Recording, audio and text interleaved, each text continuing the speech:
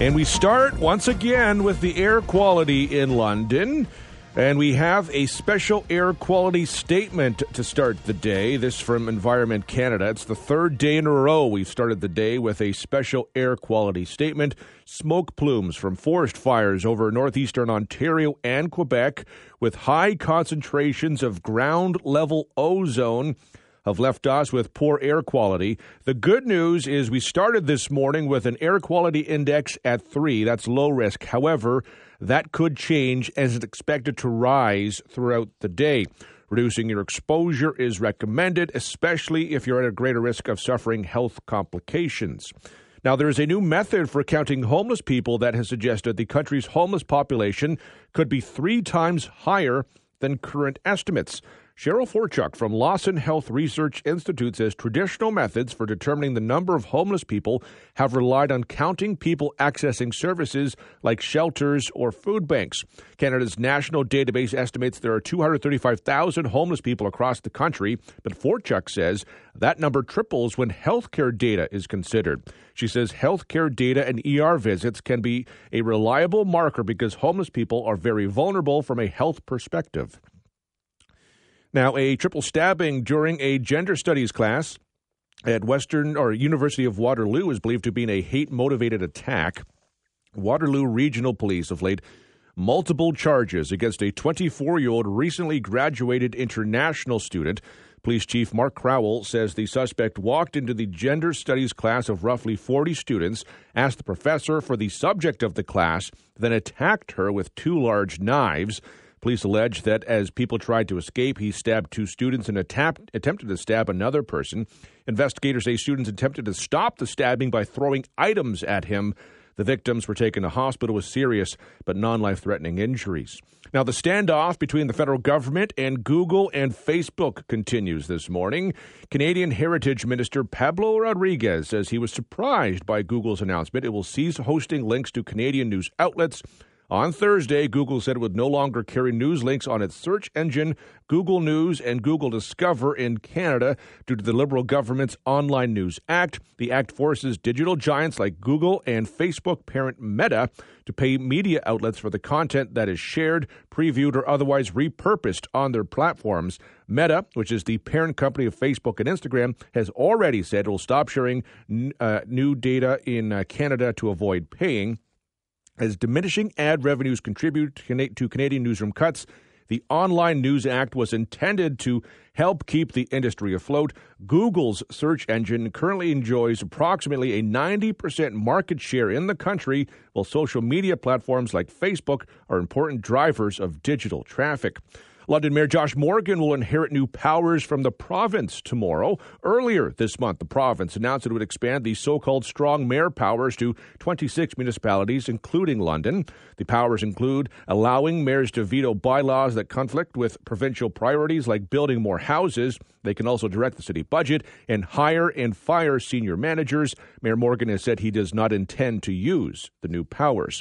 And a local landmark has announced it's closing its doors. Budapest Restaurant, located at 338 Dundas Street in downtown London, announced on Facebook it's closing its doors. Today will be the final day. The restaurant has been in operation for nearly 70 years. On Facebook, the owners say COVID, homelessness, downtown safety, insufficient parking, and empty office buildings have made it difficult to continue. The restaurant was started by Marika Hayek, who passed away back in 2018. Checking out the price of gas. As expected, gas rose by 4 cents overnight, with many stations charging $1.56.9 for a liter of regular this morning. Premium also went up by 4 cents. Diesel went up by only 1 cent. The Costcos continue to have the cheapest gas in the city at $1.43.9, as has been the case all week long. There are a number of stations charging less than $1.50, so if you can, shop around, save a little. In sports, Vladimir Guerrero Jr. hit a 2-run home run to lead the Toronto Blue Jays to a 2-1 win over the San Francisco Giants. Jays are back in action tonight. They start a new series against the Boston Red Sox. You can hear that game on 980 CFBL starting at 7 o'clock. 2 more London Knights were drafted on the second day of the NHL draft. Denver Barkey was drafted by Philadelphia in the 3rd round. Jacob Julian was taken by Winnipeg in the 5th. Oliver Bonk and Easton Cowan were both drafted on day 1 in the 1st round by Philadelphia and Toronto, respectively.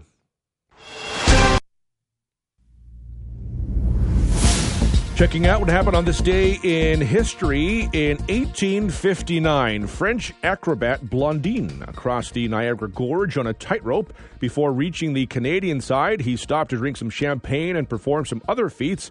A crowd of 25,000 people watched. In 1908, a meteorite or a small comet landed near Venerova, Siberia, devastating more than 7,800 square kilometers.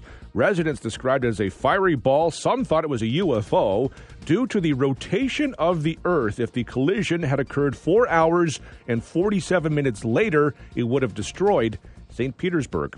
In 1934, Adolf Hitler carried out his blood purge of political and military rivals in Germany, what became to be known as the Night of the Long Knives.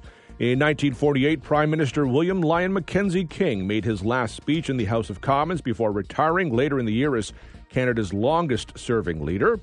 In 1952, The Guiding Light, a popular NBC radio program since 1937, made its debut as a soap opera on TV on CBS. The final episode aired in 2009. The Guinness Book of World Records has cited it as the longest-running TV drama. In 1981, Canadian postal workers began a 42-day strike. In 1987, the Bank of Canada stopped issuing $1 bills. They were replaced with $1 coins that came to be known as loonies. The $2 coin, otherwise known as the toonie, was introduced a few years later. In 1998, it was the end of the line for conductors on Canadian passenger trains. The positions were eliminated as a cost-saving measure. At one time, though, conductors were in charge of all train staff and oversaw the engineers and service staff. In 2000, Canada launched a DNA data bank to help police solve crimes. In 2004, after 7 years of travel, the Cassini spacecraft entered Saturn's orbit. It would later disintegrate in 2017. In 2019, U.S. President Donald Trump and North Korean leader Kim Jong-un exchanged wide grins and a historic handshake at the demilitarized zone. Trump became the first American president to set foot in North Korea. And on this day in 2021, Bill Cosby was freed from prison after Pennsylvania's highest court overturned his sexual assault conviction. He served more than 2 years of a 10-year sentence near Philadelphia. Happy birthday to Taz from FM 96. Also, happy birthday to Chris, who turns 50. You share a birthday with David Allen Greer, who turns 67. Vincent D'Onofrio is 64. Mike Tyson turns 57. Lizzie Kaplan is 41. And Michael Phelps turns 38. If you'd like to celebrate a birthday, anniversary, or a milestone, send me an email at devon@980cfpl.ca.